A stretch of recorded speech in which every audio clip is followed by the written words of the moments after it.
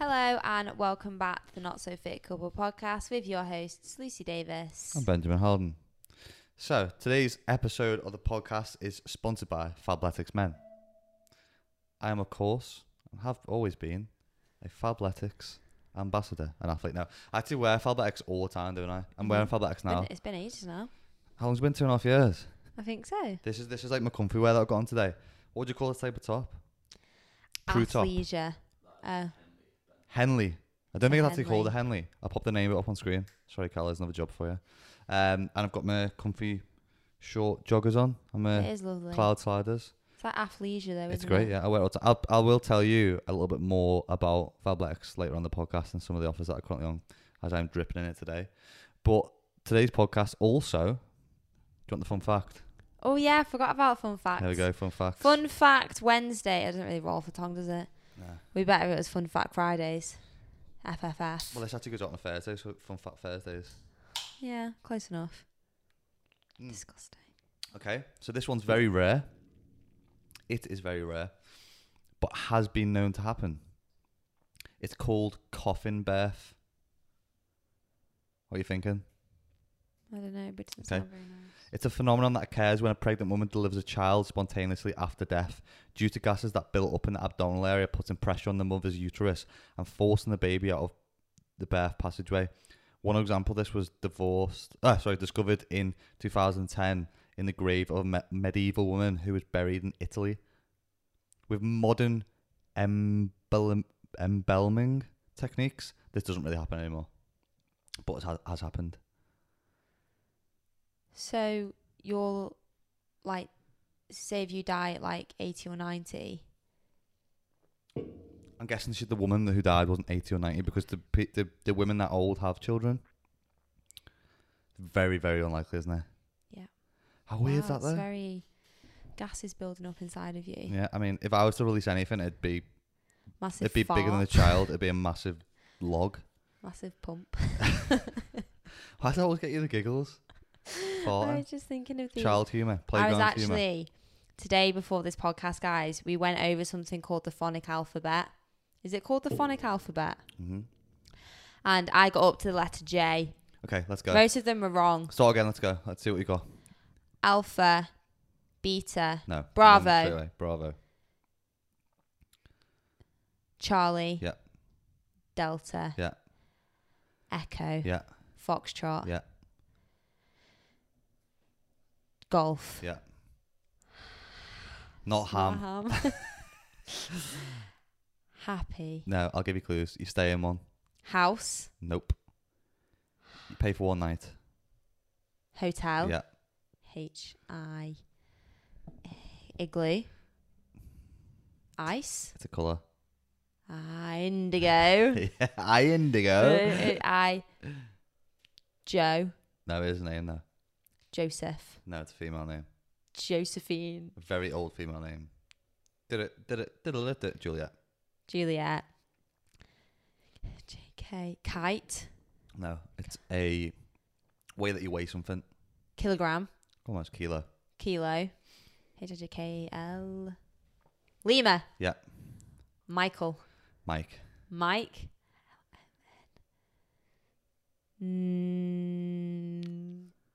Nemo. Nemo! Why would I it thought be you were Nemo? saying Nemo. It's a month. November. Yeah. Oh. Another name. Ox. Octopus. No, I'm trying to think of someone with the name. Ollie. He's in Shark's Tale. Oscar. Yeah. P. Phantom. Phoenix. I've actually got a P as myself now. LMNOP. Oh, it's your dad. P. Papa. Papa. That's weird. P. It's your dad. Yeah. Q. I don't think you get this one. Quince. No. Quince. Q. No. I'm Quince. going to say if you won't get it, Quebec. Quebec. Ridiculous. And then I'm a Q. R. Rabies. Is that what were you saying then? Rabies! The opposite to Juliet. Romeo. Yes. Stealth. Stan. Stan? Hurry up, because we're taking Sierra. time. Sierra, begin. Okay. S-T. Tango. Yeah.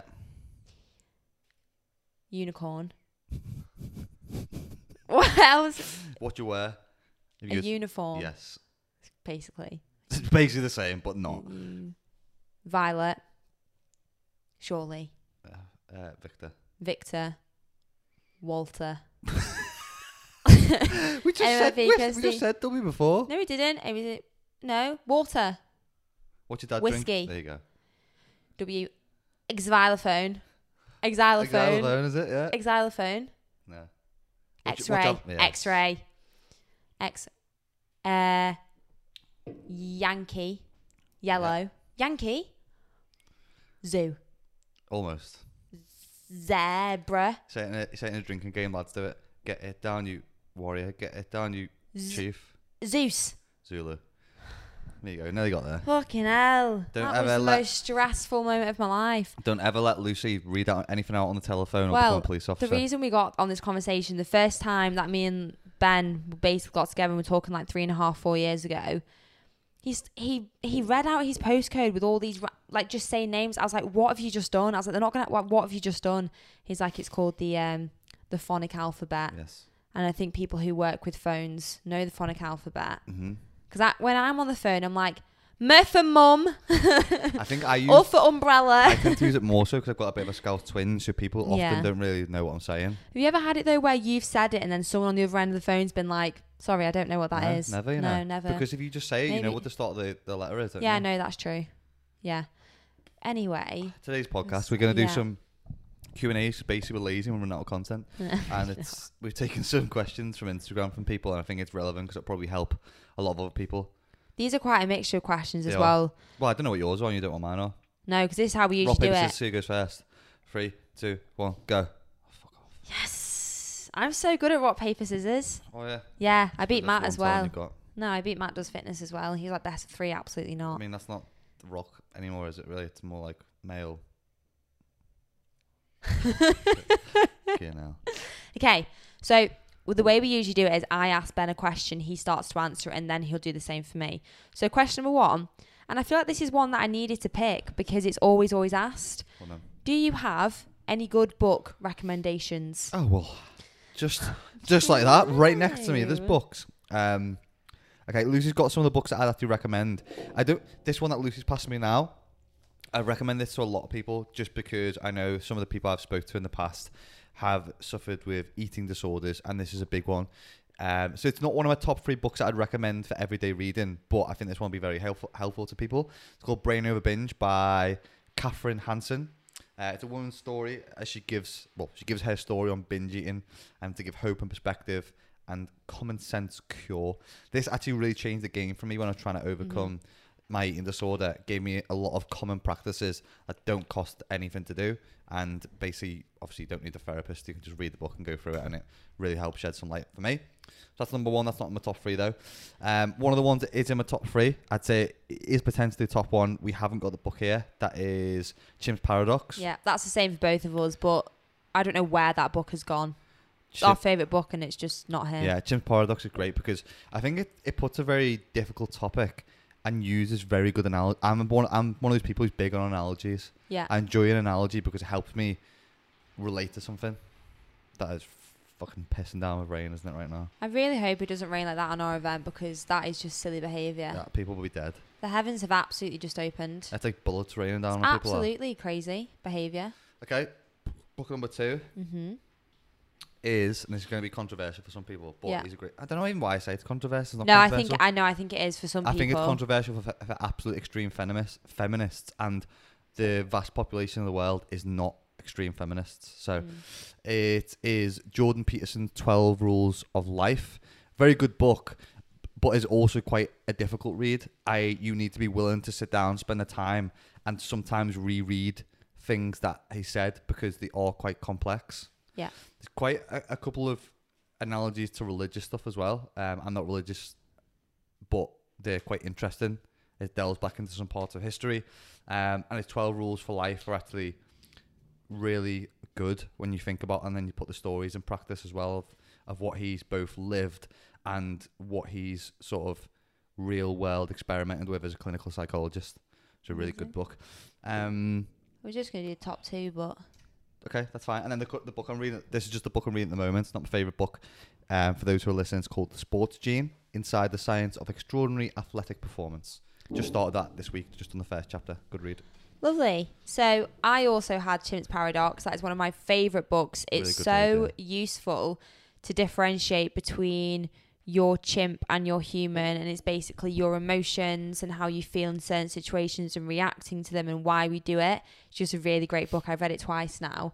I'll just leave my second book is Atomic Habits. Great read, yeah. So this is such a good book. It's by James Clear. It's phenomenal. It's got so many nuggets. I feel as well sometimes with books people can be overwhelmed, but this is broken down really nicely into the 4 stages of habit building. So that's a really good book. You can apply it to everyday life. It's actually interesting that you've picked that book. Ooh, that's only one of our questions. Can I just show the one that I'm reading at the moment? Yeah, of course you can, yeah. So I'm actually reading a novel at the moment, and I can't remember the last time I read a novel. It has You're flying for that, aren't you? Bloody hell. Yeah, I know. Started it a couple of days ago, and it's just really good. It's got a Ron Weasley bookmark in. I did a podcast with Anita Reid, and he actually gave me this book, which was really kind of him, as a recommendation, because I said I don't enjoy reading novels. I haven't been able to put it down. It's really good, and it's a bit of a break from the self-development books. Yeah. I love reading self-development books. It's all I read. But sometimes you just want to kind of dive off into a good book as well. But I'm assuming the person who asked this question was more so asking for the self-development kind of books, not as such the... Do you know why? Do you know why for me probably the Chimp's Paradox one is my most recommended? Because do you know, like when you get in those situations sometimes and you're really really pissed off or you're really angry with something or someone, and you know that you could do something that you're going to regret. Once you've read that book, it kind of makes you stop and think about before you punch a hole through the wall or you break fingers because you've just swatted something around the house. Yeah. It honestly makes me think about, because it's about your chimp that takes over in certain situations, which are almost just like you can't control, and it almost makes you it subconsciously makes you think about it, so that when you're in those situations, like, shit, I'll stop and think about my next actions before they actually take place. Yeah. But you have to make it practical. Yeah. I think that's the way you do make it practical. Yeah. Okay, my first question is well, mine's quite a health and fitnessy based question. Is BMI a good indication of health? Okay, so it's hard to just differentiate what health is. Yeah, I feel like that's true. always one of the common things that people say is what actually is health. I personally think for the everyday person, potentially if you're an individual who's obese or morbidly obese, BMI can show you that. It can show that you're overweight. However, BMI doesn't take into consideration certain factors such as bone density, muscle mass.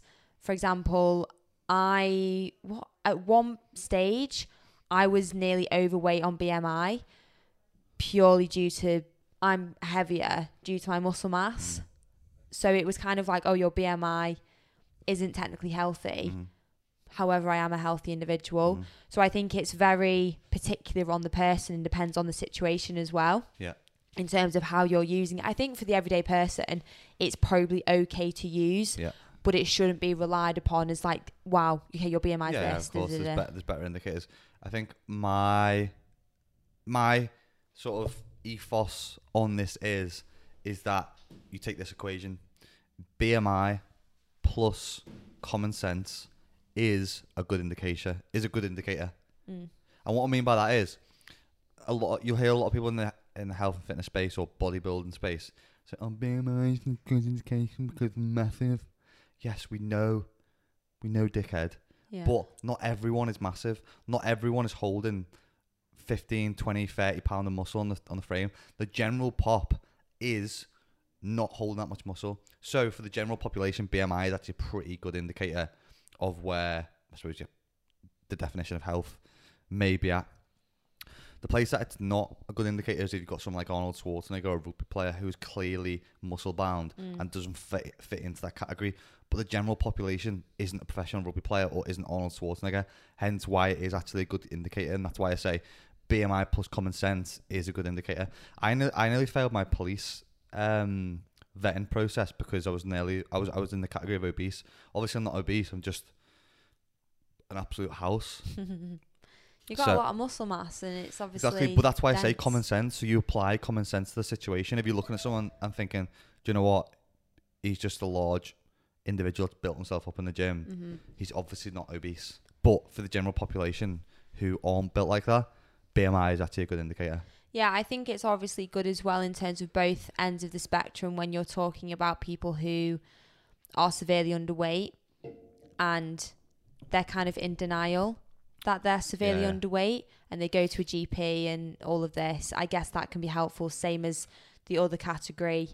Again, general population, if you're going into the stages of morbidly obese, your GP is going to help you in terms of being like, hey, this is the situation. Do you know what isn't good with that? And I think this is policy that has changed recently, because I was speaking to someone about it on Instagram the other day, and there was actually a cut-off point. I think it was BMI or with weight. I think it was BMI, that you wouldn't be referred to a therapist or have any intervention to do with disorderly eating until you met a certain criteria of somewhere on the scale of the BMI, which is fucking ridiculous, by the way. There's not a weight category for every eating disorder. You could be obese and have an eating disorder. Yeah. How ridiculous is that? Yeah. I had an eating disorder, and I was on the end of nearly being obese with the BMI. This is what I mean when I'm saying BMI plus common sense. For the general public, yes, it's a good indicator. For when it's fallen into those categories of medical condition, disorderly eating, or absolute brick shit house, it doesn't apply. Yeah, it's very good. Very Move on. Nice. Okay, good. question number Great. 2. How do you deal with pressure? And pressure's pressure's quite a big umbrella. There's a lot of things that hold under the umbrella of balls pressure. again there, or what are you doing? I'm being a jellyfish. No, this is the umbrella pressure, and these are all the things that are underneath it. It's a palm tree, isn't it? It's a palm tree. Okay, so what's the question you're asking me then? Because you're talking about umbrellas and palm trees. How do you deal with pressure? I think that's a very general question. How do I deal with pressure? But it is a general question. I think I kind of touched on this in the podcast the other week when I said about the experiment that I did in sports studies, where all the guys around me shout and cheering. There's different ways that we deal with pressure and stress. A certain amount of pressure and stress is a good thing because it helps us perform. And there's different types of pressure, obviously, then that are kind of in the workplace, that are in us in everyday life. How to deal with pressure? I suppose one of the tools that I'll often use if I'm feeling pressured is just a simple pen and paper. I think if I can dump the shit that's on my mind onto a piece of paper, it helps take things away. I think the other thing is, if it's not something that requires immediate action, I'll talk to someone about it first, because that helps relieve a lot of pressure, because you'll often get inside your own head and make decisions and think things and think that people are thinking certain things about you, or it's the end of the world, when really it's not. Yeah. It's not the end of the world that you've posted something potentially not correct. Like, no one really gives a shit. So just taking a step back sometimes, and like I said before, looking at things through a telescope rather than a magnifying glass often helps just put things into perspective, especially when you're dealing with pressure. I suppose if you're in a high pressure environment where you've got to make quick decisions, I think the thing that's obviously helped me is playing sports all my life, where I've had to deal with pressure and deal with situations, and I was always games captain, sports captain, so experience obviously helps when it comes to pressure for me personally. The not so good side of when I've dealt with pressure is that I've tended to bottle stuff up quite a lot, and then I'll just get to a point where I'm like a fucking pit bull of rage, and I'll boot something or kick something or punch a wall and hurt my hand, which isn't a very good way of dealing with pressure, but that's just one of the things that I've done, and that's one of the things that I potentially need to work on moving forward. I'm not perfect.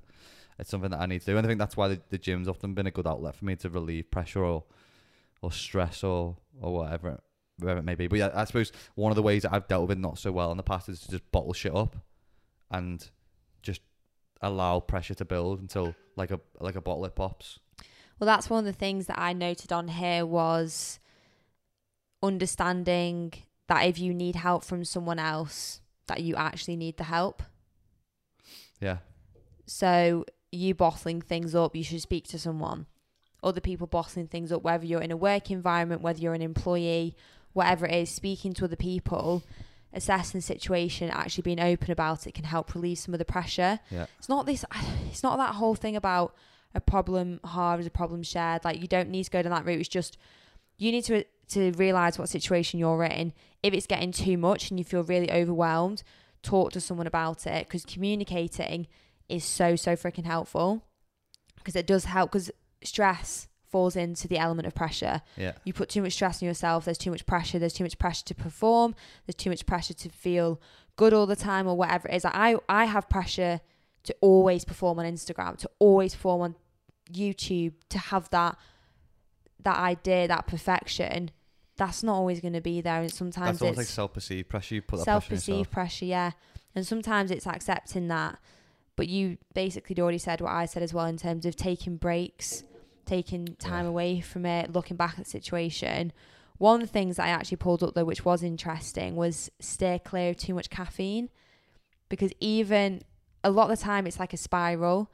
When you're in a stressful situation, you feel quite tired, you feel quite fatigued, you feel quite run down, and then you have caffeine to boost yourself back up, but it spikes your adrenaline so much, a lot of the time you end up feeling worse, like heart palpitations, like so much energy, don't know what to do with it, and it doesn't actually help the pressure of the situation. So just have a green tea. Well, sometimes I think one of the things that you're probably getting at there though more so is that caffeine isn't the causation of pressure though. It just everyone's different. Like, caffeine for me doesn't make a situation worse, but I'm not overloading the shit out of it to the point where it's blowing my head off. So it just depends on the individual, I suppose. Definitely. Like, if I was feeling stressed or anxious, I probably wouldn't have a coffee. Do you know what the other thing as well is? And this again is more, I think perspective is a very good thing when it comes to pressure. Having perspective of a situation. And what I mean by that is, I don't know if you remember, not so long ago. Gave me the marble. I gave you the marble. So I should have got you to get it for this. I obviously didn't know what the question was. We'll get on the next podcast. I bought Lucy this really small marble, and it's like a little globe world, and it's really in detail, isn't it? You can see everything on it. And when she was really stressed, I said to her, whenever you feel really stressed or you've got anxiety, put the marble in the middle of your hand, didn't I? I said, like, look at the world, and that's how you can see how small your problem really is in the perspective of everything else. That small problem that's in your hand, and you've still got control of it. And taking that step back sometimes gives situations perspective, and takes that external pressure, or the pressure that you put on top of yourself to deal with a situation that isn't even really there. You've created it inside your own little bubble. And once you step outside that bubble and have some perspective, it often takes the pressure off, because you put pressure on a situation where at the end of the day, is anyone going to die if you don't make the best decision possible? Are you going to be okay? Is everyone around you going to be okay? Yeah, okay. Well, they're the kind of some sort of markers you can use to relieve some of that pressure and stress from yourself, to actually have a bit of real world seep into your bubble and take that pressure away. Yeah. Love my marble. Loving the marbles. I love my marble. We intervene this podcast for me to put this subtle plug in the middle to Fabletics Men. And no bullshit, the reason I like and have been with Fabletics for the past 2 years is because with the clothing, the apparel that they launch, they don't put any clunky branding or logos and stuff everywhere, and keep stuff very minimal, and the quality is great. Like, and it's not godly priced like Nike or Lululemon stuff is. I also literally wear it in and outside the gym, which is great for me because I'm a pretty lazy person, so it means I can go to the gym, I can chill before, chill after, not have to get changed about 1 million times in a day, and just stay in apparel that I can use for multi-purposes. And now there's more value for money, because if you are on the VIP membership, which is also free to sign up to, you can spend £49 and you will get a credit worth of £70. So if you spend £49, you get £70 worth of clothing. Also, with the VIP membership, you will get large discounts between 50 to 55% off all items, and you can get the shorts I'm going to flash on screen. These are some of the shorts that I was running in this week in Manchester. These are my favourite shorts. I think these are in the fire colour. I wear a size medium, and you can actually get 2 pairs of the shorts for just £24, which is £12 a pair, which is sick. With VIP, you can also shop or skip the month or cancel at any time if you need to. And also, don't forget to click on my name in the little quiz on the Fabletics site as well, because it just helps me. But I will leave the links to Fabletics product in the description for you to find out more about the VIP membership. Back to the pod. Okay, my next one is, and this is why I said about the habits, 3 habits that have changed your life. Go. Oh, wow. Okay, that's a morning routine. That is technically one habit, isn't it, in terms of the habitual routine? Yeah. 3 habits that have changed my life. This is a habit. I can go first if you're struggling. Yeah, can I have a bit of a think? Okay, so the one that I said why it's interesting, reading, for me, it's changed my life. And the reason why is because it mentally stimulates me first thing in the morning. It just like, and I can't do anything else whilst I'm reading. I can't be multitasking, doing other shit, doing things that I don't want to do. And it just gets me prepared for the day, and putting something either fun or informative in my head or something that I can relate to just really puts me in a good mindset first. That leads on to my second one, which is not going on the phone until after I've done my reading and some other bits that I've kind of sharpened the pencil first. And the big reason for that is, like, even if you go on stuff online or on social media or on your phone, or you've got messages of people, even which are potentially positive, you can always perceive things in a different way when you're quite vulnerable first thing in the day before you've really got yourself ready to deal with other people's issues or problems. So that one for me has really helped. And then the third one, which is again comes back to morning, is training in the morning. I always used to be one of those people, I think it was more like one of those bro things. I used to just meet up with the lads, train, nail a pre-workout, dry scoop, go in, bash arm and chest day. And that was always 5 o'clock type of thing. And I think training in the morning for me is just another one of those things where I'm sharpening the pencil first thing in the day to be able to attack the rest of the day rather than doing it later. And it just, because if I've got morning anxiety as well, then one of the things that for me completely fucks it, like we spoke about in the other episode, is training. It just helps me relieve a lot of stress. Yeah. And also, if you're one of those people who potentially has things going on later in the day, like getting it done first thing in the morning means that even if things crop up after work, or things come up, or you've got kids or whatever it may be, then at least you've still got the rest of your evening to deal with anything else that potentially comes up unplanned, if that makes sense. So I said morning routine, and you summed up our morning routine in 3 points. Because I was breaking them down to habits. Yeah. Morning routine is like quite so broad. Obviously in that I absolutely agree with the reading, but I'm not going to, we'll agree with that. That's both a shared habit. Yeah. For me, the habit of going downstairs when I know that I need to go to sleep, because sometimes we go to bed at different times. I'm in the habit now of going down at a certain time, lights off. I tell Alexa to play peaceful meditation, have my salt lamp rock on. I think that's a habit for me because I've continually done it for months, and it helps me, sends me off to sleep, spray my sleep spray. And the final one, I think, is actually not, it smells so great. I think the final one for me is actually running. I've been running now for like 6 or 7 months, probably a bit longer. In the past couple of months when it's been a bit cold, it's been a bit dreary, I'm not like, oh God, don't really want to go for a run. I think the habit is so strong now because I know how much I love it. Whether it's a good run or a bad run, I'm not really feeling it. I will always be thankful and happy that I've done that run, whatever the distance, whatever I've done. It's kind of a habit that I've got into. It's like I've made it a habit. You've made it a habit. Yeah, so I think running, reading, and whatever the other one, sleep. It's exactly the same with anything else, because at first you were motivated to do it, but eventually at some point motivation is not going to be there, which is why we need to form it as a habit for you to continue to do it as part of your routine. So 100% you've done it. The other thing which is important that you touched on was the sleep thing, because we don't go to bed different times. I mean, it's like 20 minutes between us, but that 20 minutes for me is the difference between me lying in bed. And I've spoken to people, I suppose we did it on the sleep podcast, where your bed should be a place where you go to sleep. And if you can't sleep, you shouldn't just be lying, rolling around in bed, because it creates negative or unhealthy associations with you being in bed. So I come down 20 minutes later when I'm a bit more tired, so that I'm going to nod off to sleep. And also I get really hot and fidgety if I'm just not tired. And everyone's circadian rhythm can be slightly different. I was speaking to Carl about this the other day, and how not everyone's suited to go to bed and wake up at certain times, which is why I don't 100% agree with the whole 9 to 5 culture that we're still living at the moment, which I think is very dated, because people work optimally across different time ranges. And it's one of those things as well. I would never force you to be like, come down to bed when I go to bed, and you'd never be like, stay up, because Unless we're watching a film, unless we're watching you a best film. watch the end of this film, biatch. Yeah. But I think that's one of those things in a relationship. You don't like grow up. You don't have to go to bed at the exact same time. They're gonna get in the bed with you. Yeah. Do you know what I mean? I think it's one of those things where you just have the conversation. Like, don't force each other to go to Yeah, bed. most of the time, especially on Be weekends, your we own always do person. anyway.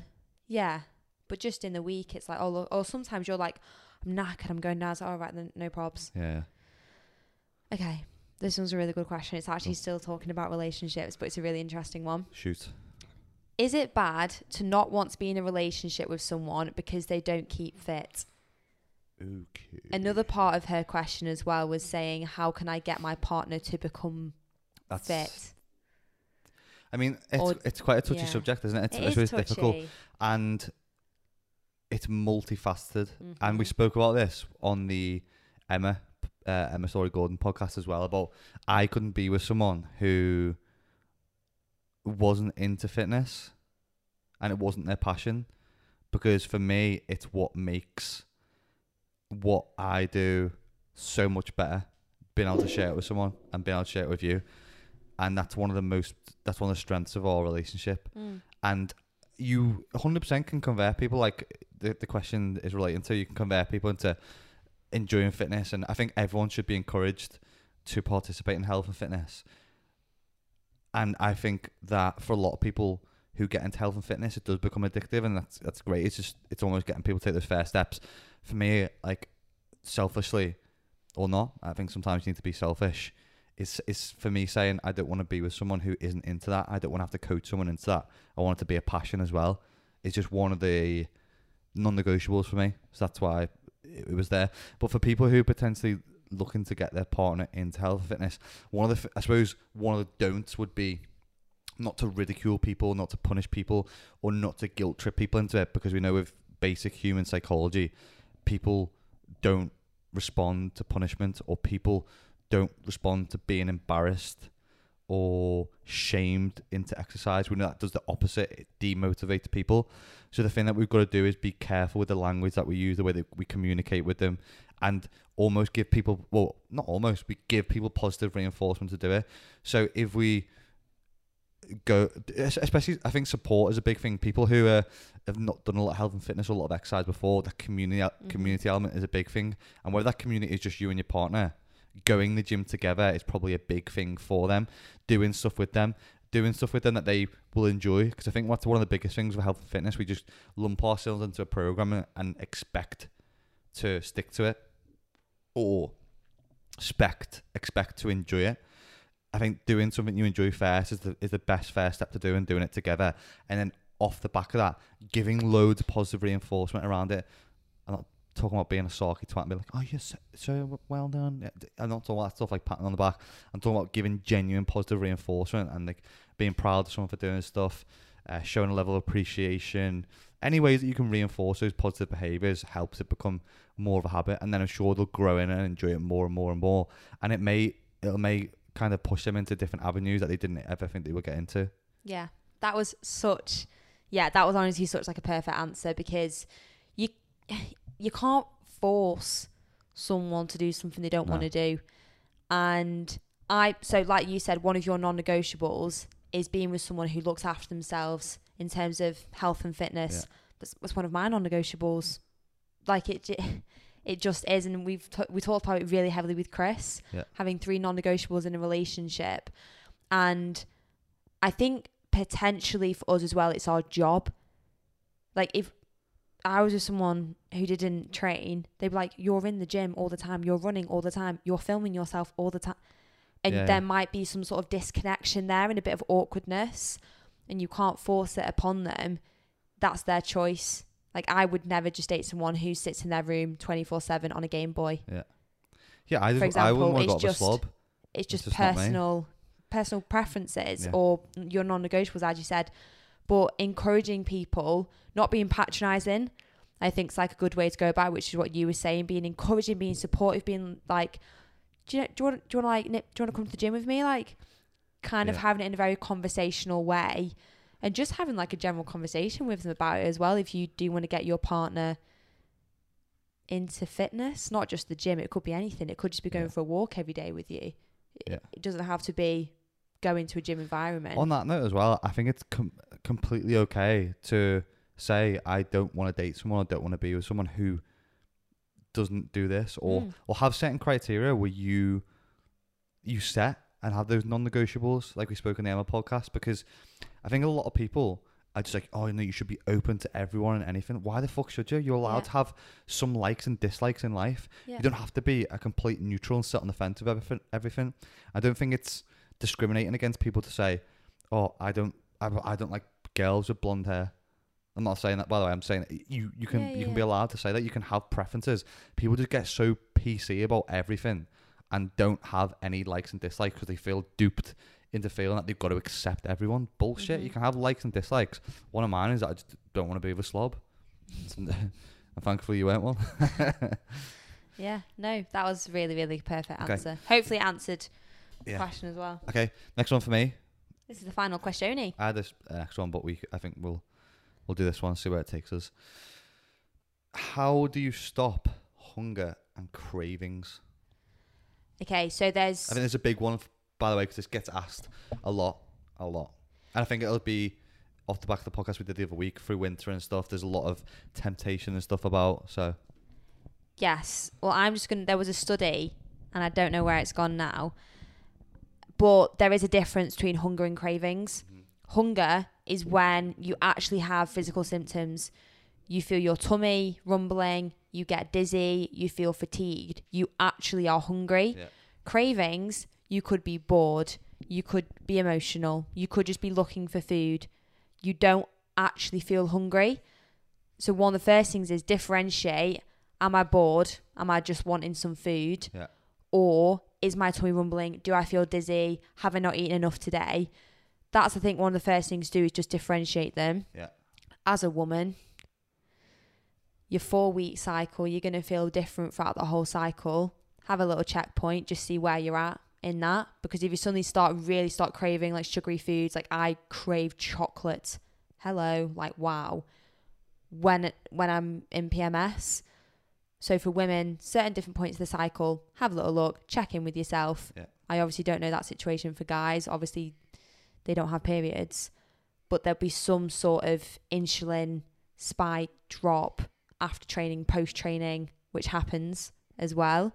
But yeah, it's more so just understanding that you're not actually hungry, that you're just bored. A lot of the time people are bored or you're dehydrated. The first thing people do is they go for food rather than hydration. A lot of the time when people are actually craving something, they're just actually really thirsty and they're a bit dehydrated. Get yourself a pint of water and you probably won't even remember that you wanted that chocolate bar. Yeah. That's one of the big ones is keeping busy. Keeping busy is one of the biggest ones. We were speaking about this yesterday, how, especially on a Saturday, I suppose for us, because we usually go out and do shit, is that, but if I have like a decent breakfast after we trained, so like, for example, on Saturday, we went out for not like a full English, but it was a cooked up brekkie. And then until later on when we had tea, apart from a protein cookie, I wasn't that hungry. And that was just because we were out in Manchester all day shopping, doing a few bits. When your mind is on other stuff, you don't really get as hungry. So I'll have like a brekkie and then we'll have tea, like a big tea later on. I'm not hungry through the day then. Yeah. And that brings me on to the other one, which is around snacking. And it's just for most people, they end up being bored of eating instead of being mindful. Again, like when you just sit in the house, you're snacking. And I even tend to do this from time to time when we're in the house a lot, and I get into lazy habits. But the best thing to do is have another meal instead of just having snack after snack after snack, and trying to like save calories or be wise with them. Enjoy making something, whip something up. It even takes a bit of time to do that, because if you're that hungry, you will make the meal. Do you know what I mean? Yeah. So a lot of the reason is that people just grab a snack because it's easy on the go. And if they actually have to cook something, it's like, oh well, I'm not actually that hungry to prepare a meal. Yeah. So that's always a good one. And also if you do make the meal, you'll be fulfilled for longer, and it's generally going to be nicer as well. So even with snacks, if you are going to have a snack, have something substantial. Have a bagel, have a yogurt, have some toast, even a small sandwich. Something which is a bit more than a breakfast bar or a quick chocolate bar, or have something that's actually going to fill you up, and that'll take a little bit of time to eat and make and whatever as well. Yeah, definitely. Just something here on Cravings. This is what I've read before. A lot of the time, cravings over hunger are comfort foods, and they stem from negative feelings. Yeah. So when you're craving things, like I said, you're bored, you might be sad, you might be emotional, you might be angry. That I think cravings is a bit more situational. Yeah. And once you start, sometimes you can't stop. Whereas if you're hungry, you actually physically, I need food. Like, I need to eat right now. Yeah. So just, even if people can kind of just think that in their heads a little bit, like the chimp and the human, that's your chimp is a craving. Yes. Your human's like, look, okay, you're actually hungry. People are going to have to stop paying us to plug this book, I know, get us a commission link, Chimp's Paradox.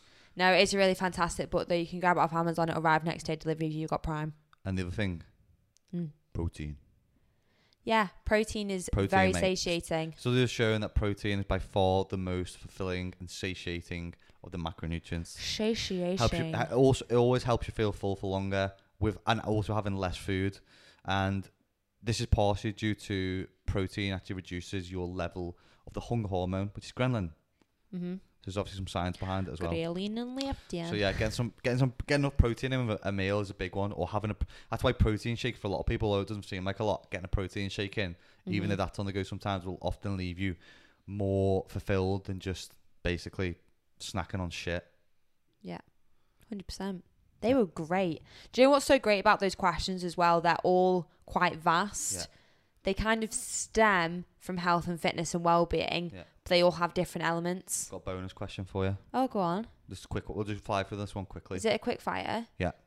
And I suppose this one's more aimed at me because I pulled it from my Instagram. So it might not be as relevant to you. So I can lead with it, and then you can go into it. Why do you not like or favour HIIT? Do you want me to go into? Yeah, you can dive in first. So for me, I do not dislike HIIT. However, I dislike it for fat loss, which is generally the term that people are asking about. And the reason why is because it actually doesn't burn that many calories. And two, it's actually very demanding because it is high intensity. So you're not going to be able to keep it up for very long because it is so impactful. High intensity exercise is very impactful on the body, on the joints, and it's harder to recover from because it's higher fatigue ability. So something like lower intensity is going to be able to keep up for a longer period of time. And also a hell of a lot of people would just benefit more from lifting weights and dieting over just doing HIIT. Some guy asked me the other day, he does HIIT every single day for the week. I was like, mate, just go in, lift weights. And also, if I put this on story, if you lift a couple of times a week, you'll be more adherent to your diet because the good hormones and endorphins that get released from doing a lift, once you're doing both at the same time, you're probably more likely to adhere to your diet because you're in a good routine with lifting as well and feeling good from it. I would also argue that it's not training, it's just exercising because it's hard to overload and progressing. And yeah, it is good for health, metabolic function, and improving like your general well-being and fitness. But for building strength, for building muscle, or for losing fat, which is what a lot of people's goal is, we tend to deal with as clients, it's just not ideal. Yeah, I think that's completely it. People think it's like the magical tool for fat loss, but you're going to be doing that much HIIT. Your joints are going to be absolutely frazzled because people start getting this routine of they're doing HIIT sessions 5 times a week and they're doing these crazy exercises. And it's more so just like you've lost the pattern of control along the way. And you're probably just doing HIIT now because you sweat. You sweat a little bit more, you know. I sweat a little bit in my weight sessions, not drastically. Upper body, not at all. People have this sensation of, oh my God, sweating is losing fat. It's absolutely not. You're actually just dehydrating yourself and you're going to drink back that water anyway. And you should be drinking back those electrolytes. It's really hard for people to get away from this notion of if you sweat all the time, sweat profusely, you're going to burn more fat, and I think that's the draw people have to hit, but they don't actually understand the long-term effects on their hips, ankles and knees specifically, which obviously is pushed quite heavily on social media. Like I do hit here and there, well, not that often, but I do dabble in it. Yeah. Maybe one every so often. Yeah, but you're not doing it as your primary. No, it's not at all my primary. And like you said, there are benefits to it and it gets people moving. However, I definitely don't think it's the most efficient way for people to be moving in certain aspects of their training and whatever they're doing. And say, for example, if you're obese and you're looking to lose weight, going out for a walk would be more beneficial for you and your joints than jumping up and down your living room, putting yourself through a HIIT workout, when it's actually, you know what, go for a walk and let's have a look at your diet. That would be more beneficial to someone in that circumstance. I'll sometimes put it on the end of some people's training sessions, short, not for anything even to do with the physical capacity of it, just for a bit of enjoyment. Yeah. But generally this question's asked in relation to fat loss, and it is a shit way to lose weight. Yeah. So that's why, if you ever see me slag it off on stories on Instagram or anything, it's generally in relation to fat loss or building muscle, because that's what I'm generally doing with a lot of clients. If you enjoy doing it, great, but try building some of the fundamentals of lifting in there and you'll benefit way more than from those. 100%. I agree. Okay. That's a nice little bonus question there. Like that one. So, guys, if you're watching on YouTube, we'd love it if you would subscribe, comment, like the video. If you are not watching on YouTube, head over. But also just to tell you to please leave a review on Apple Podcasts.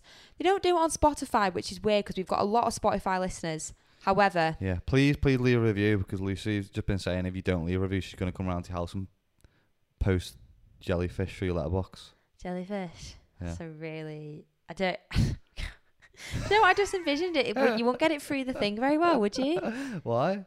Because its tentacles would just like flop through, like be tentacles outside the door. Yeah. But yeah, you really don't want that situation to happen because you know it's review? really snide. So just go on Apple Podcasts, type in the Not So Fit Couple podcast, leave a review. We honestly appreciate it so much. If you're on Apple Podcasts now, please do that. Drop it a little cheeky review, and you won't have a jellyfish It's through your letterbox. door, yeah. That's not a very nice sight to see when you're coming down the stairs in the morning, is it? And then, please continue to just share on story. If you have any questions, again, guys, after listening to the podcast, that you're like, I'd like to delve deeper into that, feel free to drop any questions on the YouTube channel, because they are always there.